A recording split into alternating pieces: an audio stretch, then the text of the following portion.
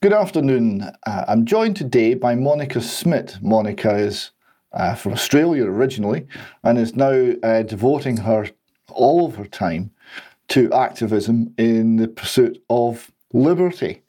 And this came from her experiences in Australia and elsewhere. So firstly, Monica, welcome to UK Column News. Thank you. Everyone I've been meeting has been talking about UK Column, and they said, you've got to get on there. So I'm really honoured and pleased to be here. So where I'd like to start is I'd like to go back before you were a full-time activist and getting involved in political campaigning with a small p. And what was life like before COVID, before you were prompted into all of this activity? What was your life like, and what were you like back then?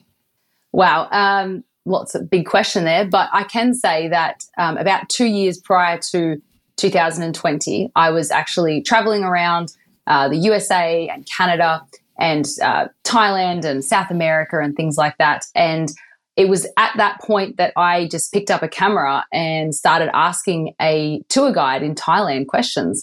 And it all started there in some strange way. I realized I liked asking questions, I liked videoing, and I was interested in what people had to say. So throughout my travels, I actually went to orphanages and filmed short promos for them so that to help them raise money or help them with their work. And I would just ask anyone who was willing to go on camera questions, basically. And that gave me a bit of focus while traveling for such a long period of time. And I think that's where I guess I got the confidence to be on camera or to ask the questions.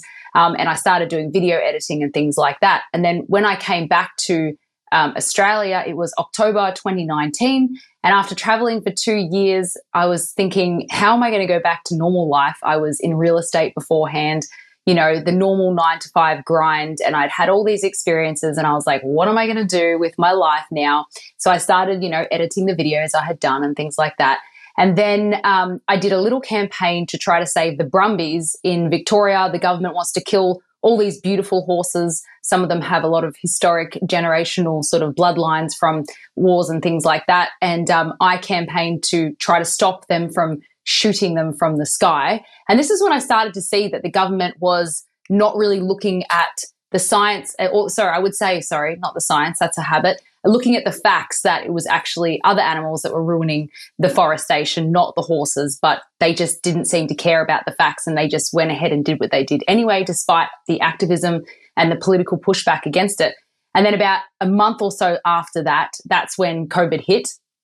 So it was kind of a build-up of experiences. And, you don't just make one video and become this person. It was, years of terrible videos, cringy ideas and mistakes that all kind of led to that point. Then when COVID hit, like everyone else, it was, well, I'm going a little bit further if I might. When COVID hit, of course, everyone was like, oh, maybe it is only 2 weeks to flatten the curve. Maybe, that they are just trying to protect us. I was never scared of the virus because I'm young and healthy, but I was scared for other people and I was appreciative of that situation. And it was really when it was in June, July, when I realized that this isn't about health at all. And that's when I started the full-time activism, and that's now been since August 2020. So it's been 3 years. So I guess you could say it was a slow burn to get to the point where I was a full-time activist. Yeah, so just before we leave the horses issue, and we've had this in Britain as well. We've had strange decisions to slaughter large numbers of animals. There was one which was cattle, and it was to do with foot and mouth, and it was generated by, well, actually the same man who generated the COVID crisis, Neil Ferguson, and his wonderful mathematical modelling from Imperial College. And this influenced government policy, and this led to horrendous scenes of mass pyres in the countryside, burning hundreds of cattle at a time. And to this day, we've never really had a proper investigation as to how these mistakes were made, or even an acknowledgement that they were in fact mistakes. There seems to be a tendency in the the part of the state to feel puffed up by the act of mass slaughter. It's quite an alarming habit that they've developed. Could you tell us just a little bit more about the horses campaign before we go on to COVID? Yeah, so we went up into the high country, four-wheel driving, which was the first time for me. And we were there with, some cowboys. We were there with some legitimate horse-loving people who could actually had the skills and the know-how to actually capture wild brumbies and rehome them, train them and rehome them at barely any cost. So and we had the mainstream media there as well, in the high country with us.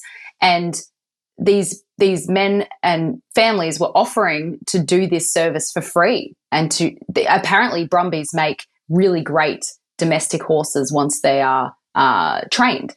And the government just ignored them. And it's interesting that you're saying, I'm not entirely sure the mission behind killing all these animals. I'm not 100% sure, but they are also in Australia on the same topic. They're also slaughtering tons of bees as well. So that there's all these bee farms that are having to that they're just coming in and exterminating all their bees without proof that they have this particular virus. I'm sorry, I don't know the name of it, but there does seem to be a trend, and I don't really know why. I could only speculate, but it doesn't make sense why they would want to kill these beautiful brumbies when there is a solution. That's all I can say. Did the government have a position as to why it said it was doing doing this, or was it simply, well, what was their excuse? What was their justification for this action? It's because the horses were apparently ruining the flora. They were ruining the forest, or something along those lines. Right. So overgrazing. Yeah. Okay. Well, the horse, right. Like ruining the ground. But actually, there's a lot of proof that it is if anything is ruining the flora, it's the wild boars, the wild pigs. And if they were to shoot them down, at least we could eat them. They wouldn't go to waste. Whereas the horses, they are shooting them from the sky, which is not very accurate. And the horses are left there to actually die slowly. So I guess our argument was get rid of the pigs and use them and leave the horses alone. I see. Well, that takes us to COVID. Right now, COVID was a big wake-up call for a lot of people, and people realised at different times that all was not well. So, what was the first major moment you thought, no, hang on a minute, these people are lying to me. This something stinks here. Well, what was your sort of first moment of significant doubt concerning the government narrative? With the virus itself, my mum has always been into alternative medicine, to the point where 35 years ago, or I guess I could say 45 years ago, she decided not to vaccinate any of her children, which is everyone's choice. But obviously that just showcases that she was already outside the box, and we're into alternative medicine. So I was never scared of the virus itself. But at the beginning, I thought, well, 2 weeks to flatten the curve, we can handle that. Okay, another 2 weeks, let's see, this is kind of feeling a bit strange. But when it really, really hit me was my boyfriend at the time had a protest that had been planned before COVID happened, and it was against Daniel Andrews, the Premier of Victoria. It was about the Belt and Road Initiative, which is an agreement that Daniel Andrews, the state Premier, was trying to sign with China, which you can't sign a deal like that with a state. It would be against, international policy, Australian policy. But anyway, so Morgan C. Jonas was trying to raise awareness about this. Now, because of the COVID restrictions and so forth, he kept delaying it, because at this point he had a liaison within the police force, and we respected police still at this point and had respect for authority. And so he liaised with them and kept delaying the protest. And then he just said, oh, look, I understand we can't have a big protest, so how about I just go to Daniel Andrews' office or Parliament and just do my speech, and I'll have one person there to video me and I can just put it online. Now, that one person would have been me, so we were already seeing each other, so there's no health risk whatsoever for me to go and film him. There would have been no audience or protest whatsoever. And the police liaison said no to that. That was in July 2020. And that's when it hit me like a ton of bricks. This isn't about health at all. It's about suppressing freedom of speech and especially opposition to the current government, Daniel Andrews. So that's when I was like, okay, we need to do something. It was winter in Australia. We had been in lockdown for 3 months at this point. Kids weren't able to go to school. Playgrounds were closed outdoors. And I could feel the energy was low. Everyone was depressed and angry. And you don't have to be a doctor to know that that is not healthy. So I thought to myself, I'll do a live stream protest. So at this point, I was still following the rules. I didn't really know what else to do. I wasn't prepared to put people in a position where they could get hurt or fined or things like that. So I did a live stream protest so it didn't break any rules. And I said to the people, and no one knew who I was. I just came up with the name Reignite Democracy Australia, slapped together a website. I'm not a website developer. Made a Facebook event, and this was when censorship wasn't as military grade. And that event got a lot of exposure. About 10,000 people said they were going to go to this live stream event. And then when I did it, I said that I would collate all the comments from the live stream video and create a pie graph or a bar graph and send it to all the members of parliament in Victoria. This is when I thought members of parliament cared what their voters thought. And I had no idea what I was signing up for because the video had 1,500 live viewers, 4,500 comments. I've never had a video that big since. And no one knew who I was. No one knew what I was trying to do. I barely knew what I was trying to do. But I guess it was the right place at the right time. It was August 2020. It was kind of, I guess, that point where globally, I think people were starting to question what the actual mission was behind COVID and how dangerous it actually was. People weren't dropping dead in the streets like we had seen in the footage from Wuhan. So it was the right time, the right action. And I guess I promised an action, which was to send that email to members of parliament, which again, we believed that might have an impact. About 2 weeks later or 3 weeks later, obviously the Facebook page went bonkers and, all that sort of stuff. But really what I think put the icing on the cake for my, future in activism was this bus company had an older bus that they weren't using anymore. And it was a big bus, not a double-decker bus like the ones here. We don't have those, but it was a longer one. And he signed it up mocking our Premier, Daniel Andrews. It had a picture of Daniel Andrews going like that. And on it said, sack Dan Andrews, which is fire Daniel Andrews. Now, I somehow managed to get a ride in that bus, and now it was full lockdown, so you couldn't go more than 5 kilometres, 3 miles from your house without papers. There was a curfew at 8 p.m. to 7 a.m., I think. So it was full lockdown, but I had decided that that bus was my taxi and I was a journalist. So I found the loophole to be able to drive around in this bus. Now, the police followed me around. They arrested me They pulled us over several times a day, drug test, alcohol tested the driver. They found a way to put a yellow sticker on it, which means that it's not work. They found a scratch in the tyre to try to get it off the road. And their intimidation tactics gave me a lot of content on my Facebook page. So I was doing live streams and things like that. And then I started getting on mainstream media, the more alternative media. And I think that's when I guess I made my name in the Australian freedom movement, and without realising or planning to, I became the poster girl for the anti-lockdown movement at that time. I was kind of like the first organisation to take it seriously. So we had a phone line, we had email, we answered emails, I had staff, and we did, lots of campaigns. We started groups and things like that. So I treated it very seriously in terms of the services that I was offering people, and that's where I am today, I guess. Okay, so you got hassled. Did the state move against you formally? Were there charges? Did you end up in court? Did you end up behind bars? How far did it get pushed in terms of trying to intimidate and silence the opposition? I guess with success in this part, in this movement, comes, of course, the powerful enemies as well. So only about 3 months after starting Reignite Democracy Australia, I got arrested 3 times in one day. I got put in the back of a police car for 45 minutes for no reason, no charges, and then they just let me out.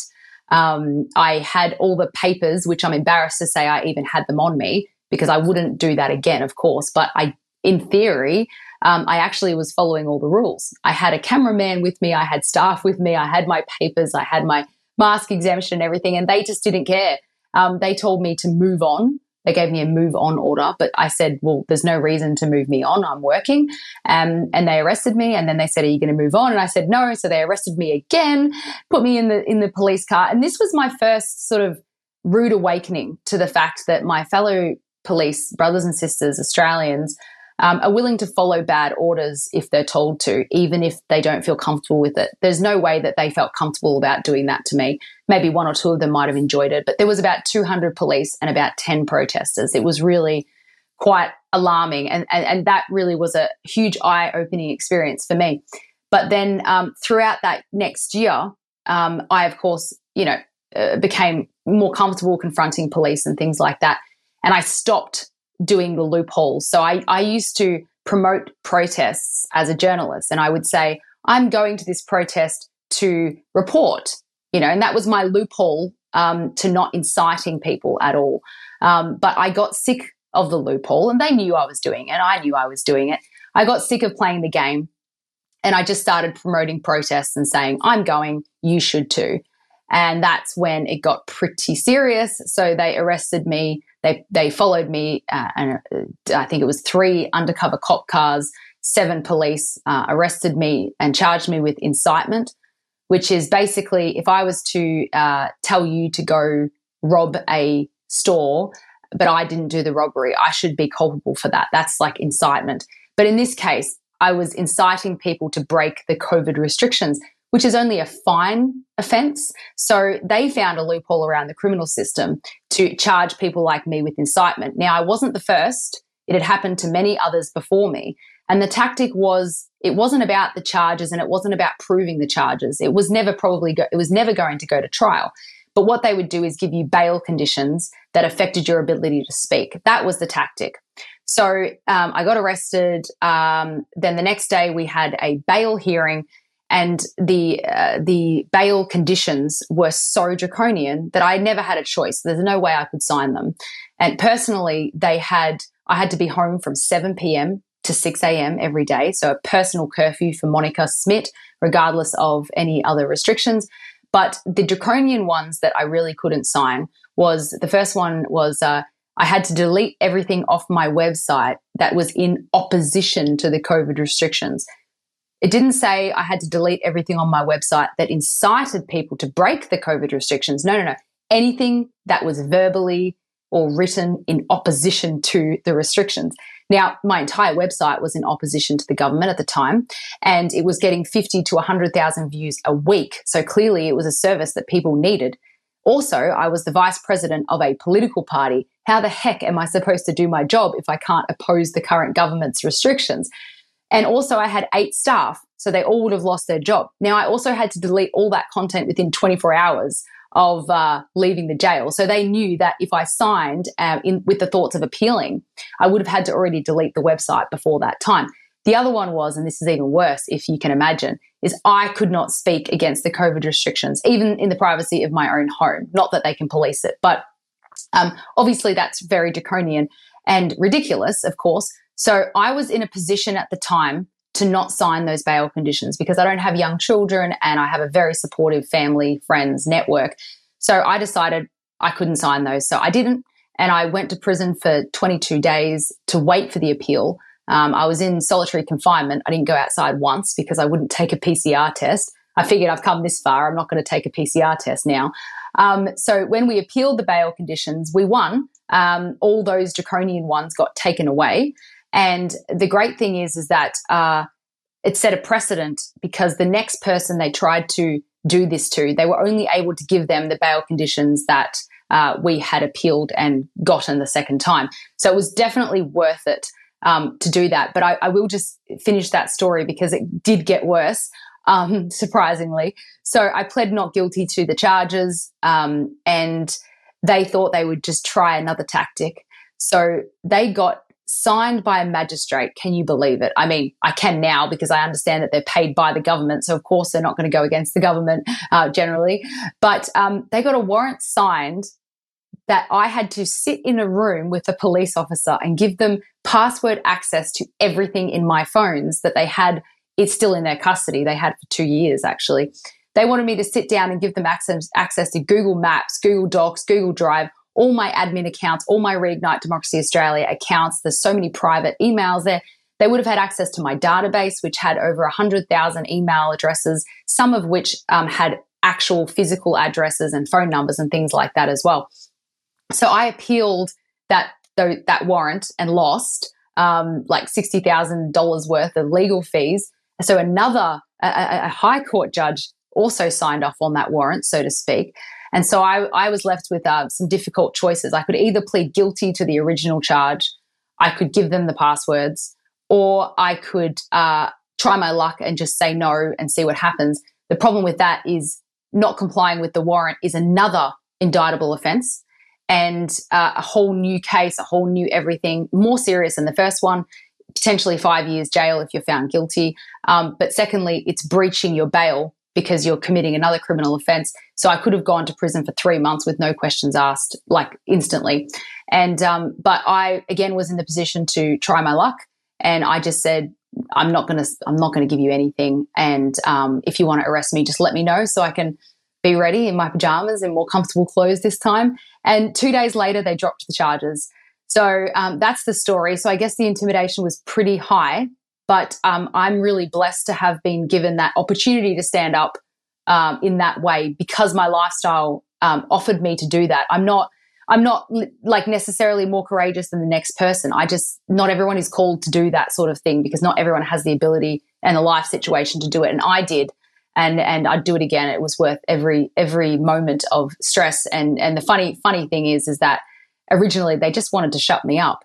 And it really backfired, which I find really hilarious. And I'm still riding the wave of that story 2 years later, traveling the world and things like that. So the joke is on them in the end. So sometimes it works out to say no to intimidation. Indeed it does. A couple of things that you've said there that we've noticed in Britain. The use of bail conditions to do things which are manifestly unlawful, including stealing children. That one comes up. So someone is basically put in the cells and they're offered a way out, which is bail conditions, and the bail conditions are deemed to be some form of consent, and the child disappears. That's a particularly nasty one. The solitary confinement for not taking the PCR test, that operated in Perth prison. Remand prisoners, so not convicted of anything, put in Perth, were kept in solitary, weren't allowed to join in any sort of exercise until they had been, in fact, tested and jabbed. So solitary confinement, which is essentially a form of torture, was used to compel them to take the COVID injectables. And that is obviously manifestly unlawful, but that operated in Perth, but not in other jails in Scotland, I understand. So it seemed to be quite patchy. It depended on the individual in charge of the nick.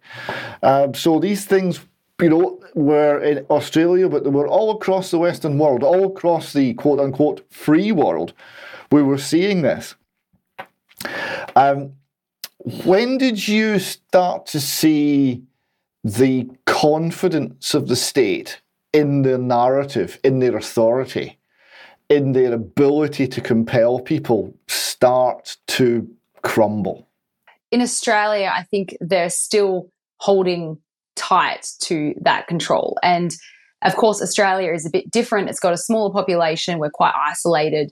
And so definitely on face value, they still do have all the control on face value. But what I notice when I am on the ground is that they have no control at all, and no one believes anything that politicians or mainstream media say. However, the difficulty is that so many people are just afraid to have those conversations. So you might think that the person next to you is not aware of these things, but they are. They're just scared to broach the topic with you.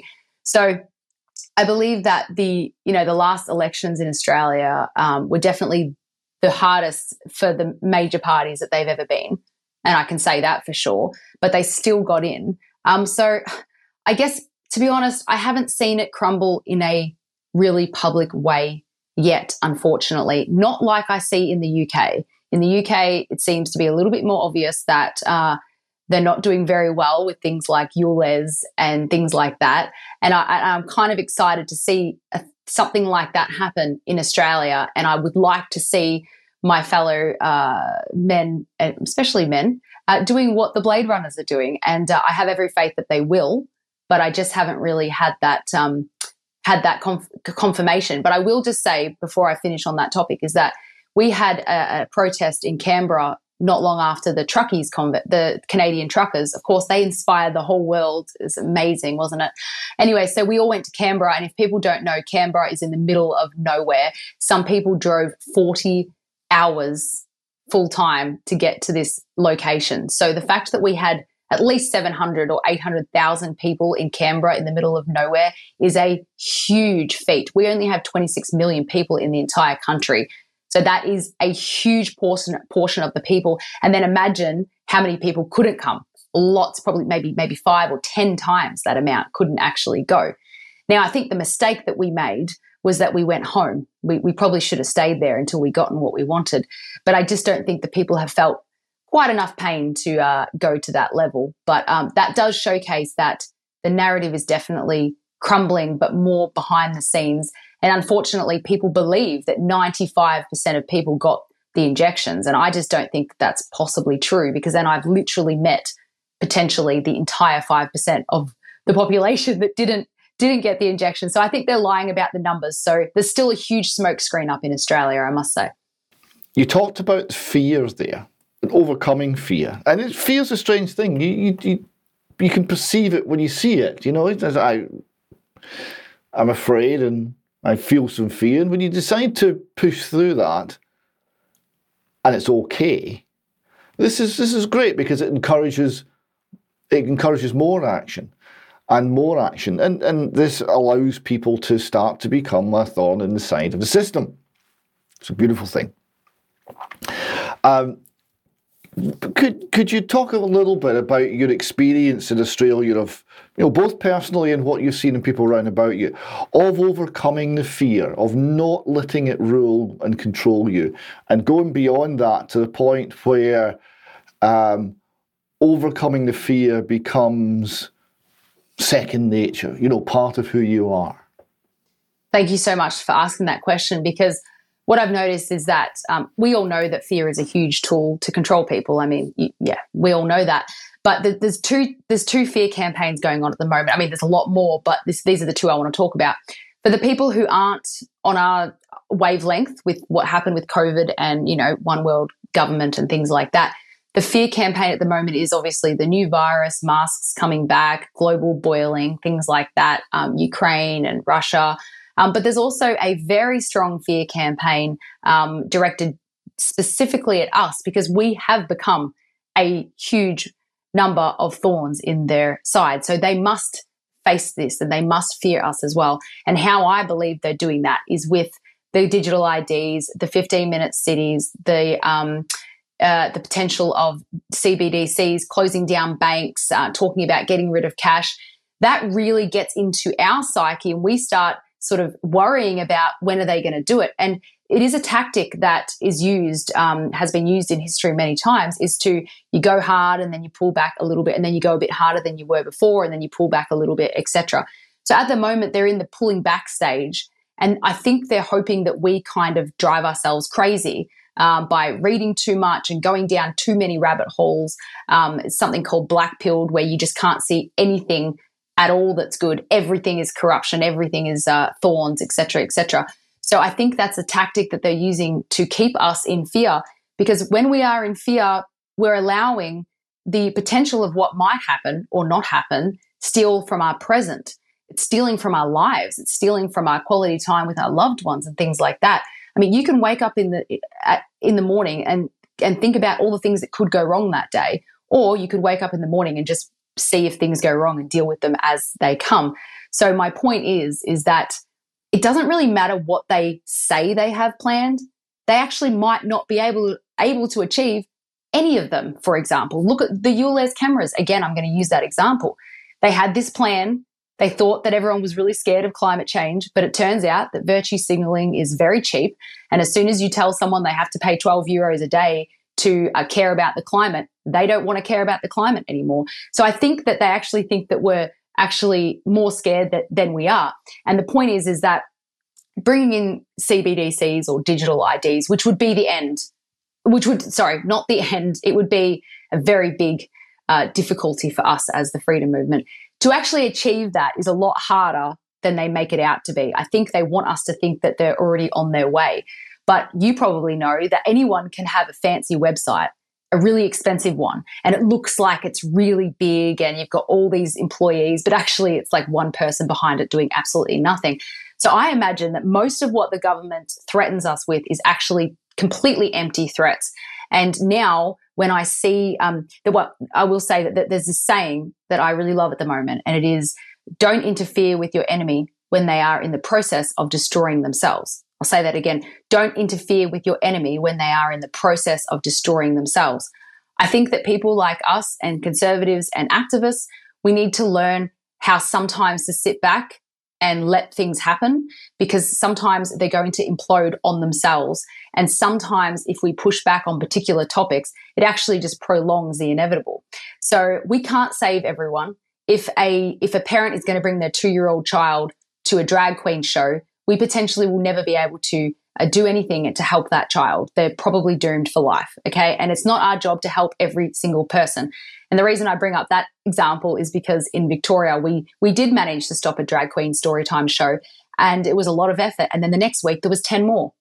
So I realized at that point that we need to pick our battles. And when we see a scary headline talking about a censorship bill or things like that, now I actually just laugh and I'm just like, well, just hurry up and do it then. If you bring in that censorship bill, I'll stand on this corner of the streets with a sign and make amazing friends and become a stronger person. So go ahead and do it, because every time they push too far, like with the ULEZ cameras, they get a rude awakening. And I'll just say one more thing on this, and this has really helped my fear. And, you know, the fact that I'm dealing with my fear and I've been in prison, I've had to spread my private bits for police officers. You know, like if I can get rid of my fear, then I think a lot of people can. And when I see these big headlines, I actually imagine, and I hope that other people can do this too. You know how Parliament is usually a circular shape with chairs coming down, and then the stage is in the middle.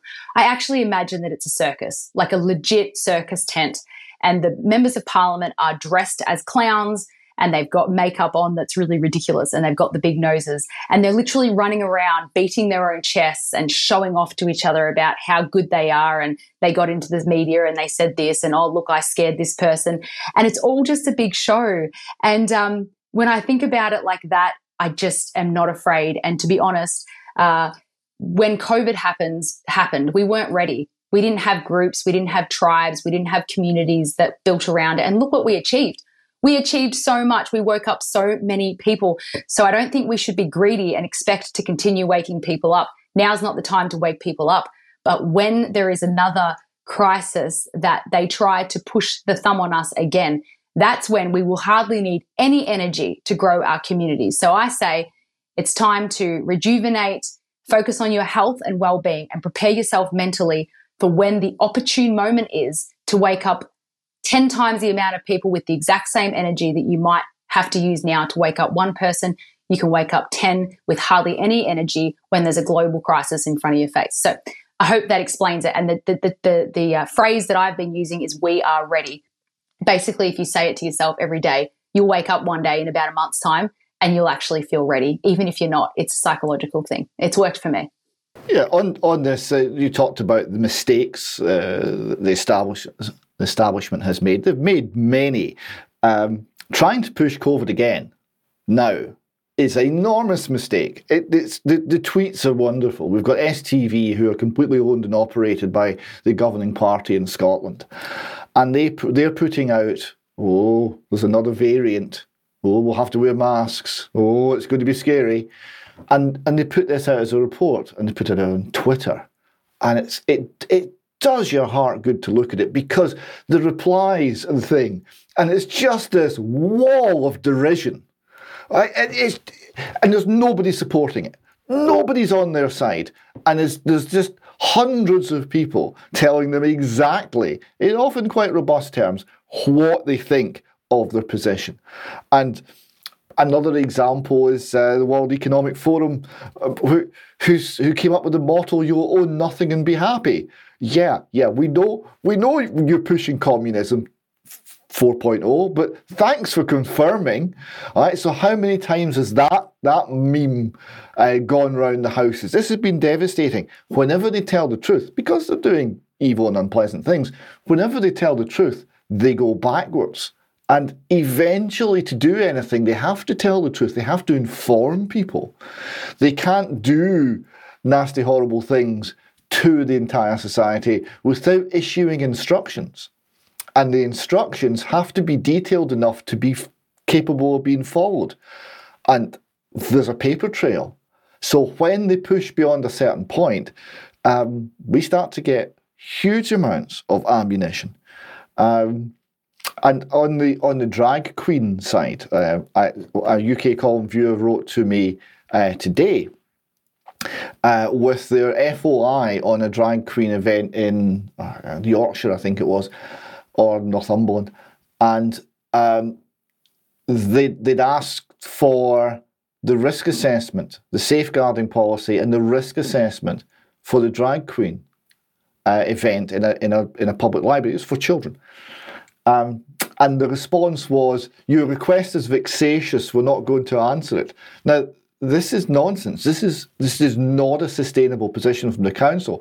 So I hope our viewer goes back and appeals that and takes it to the Information Commissioner, because all of a sudden their drag queen event from last summer is still going to be causing them enormous organisational pain and time and disruption, and they're trying to find a story to justify the unjustifiable and bringing up all of the problems with this policy over and over and over again.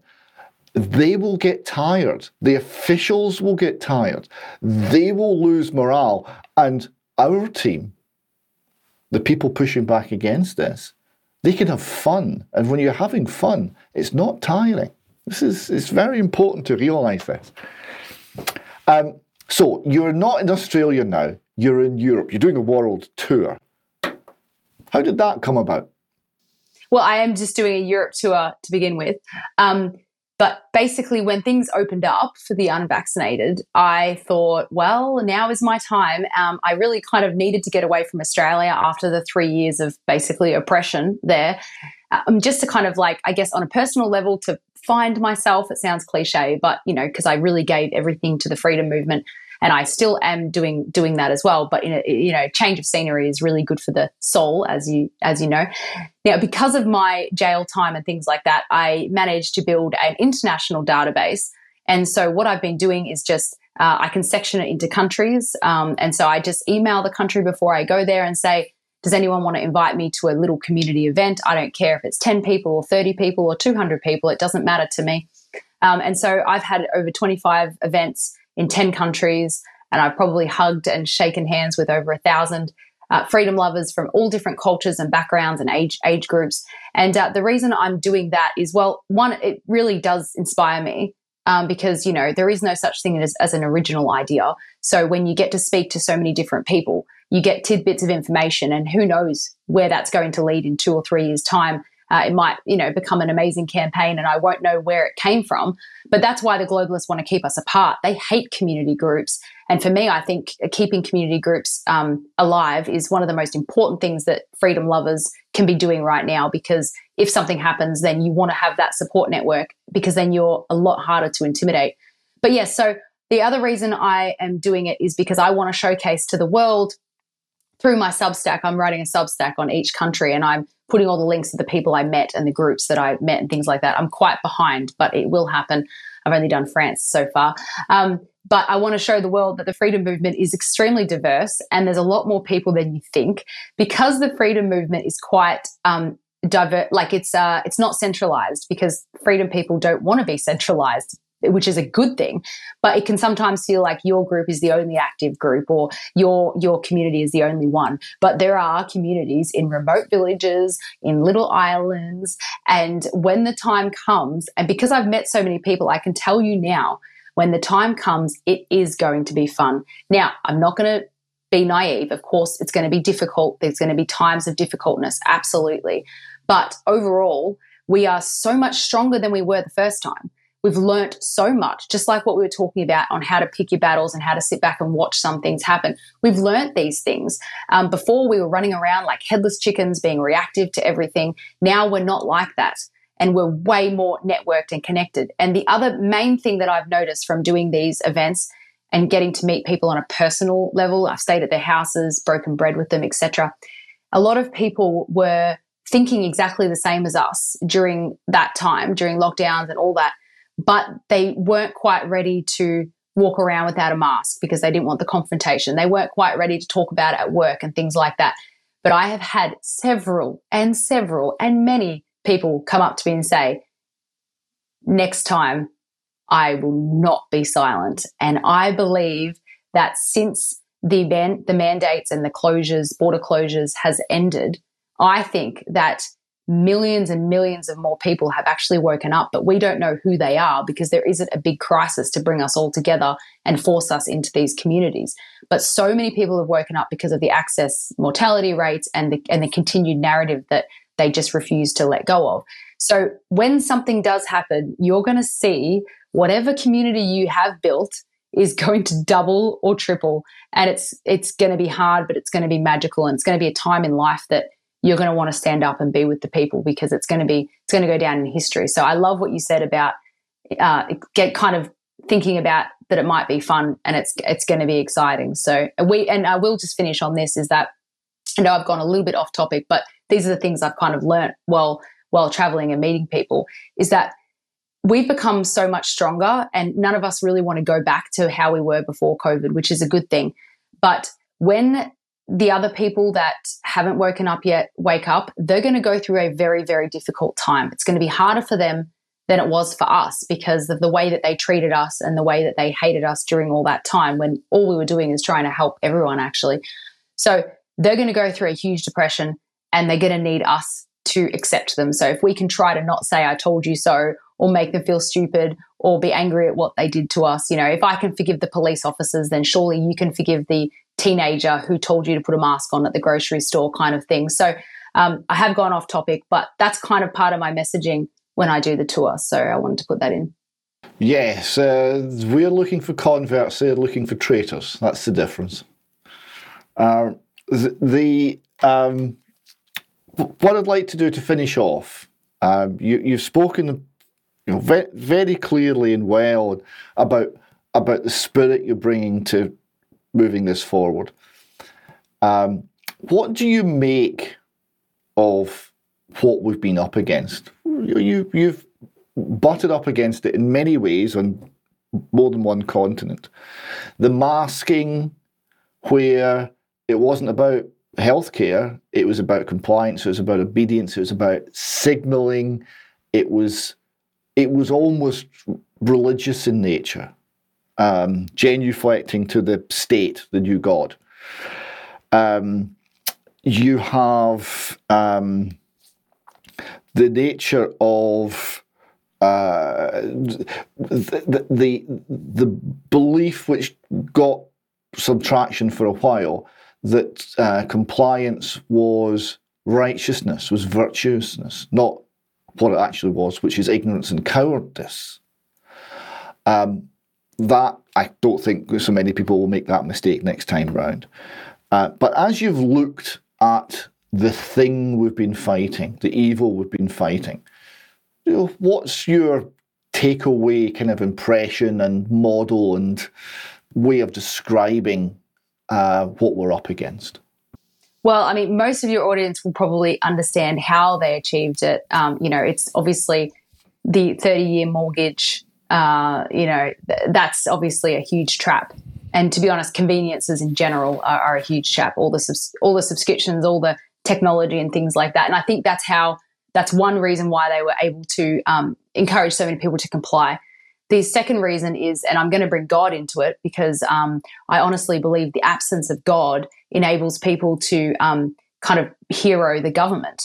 Because I think naturally humans want a hero. They want someone to protect them in some way or another. And when you believe in God, it's like the government is just a person, and they're not the ones that are going to save you. You know that God's there looking out for you. So I feel like you're less likely to fall for government. But of course, that was not the case in every scenario. So I think taking God out of things has really helped, and taking the community and nuclear family away has helped a lot.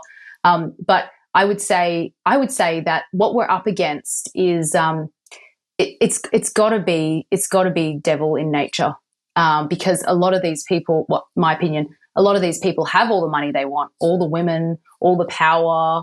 What more could you possibly want on this earth? And the only thing that I can come up with is that they want to hurt God's creatures.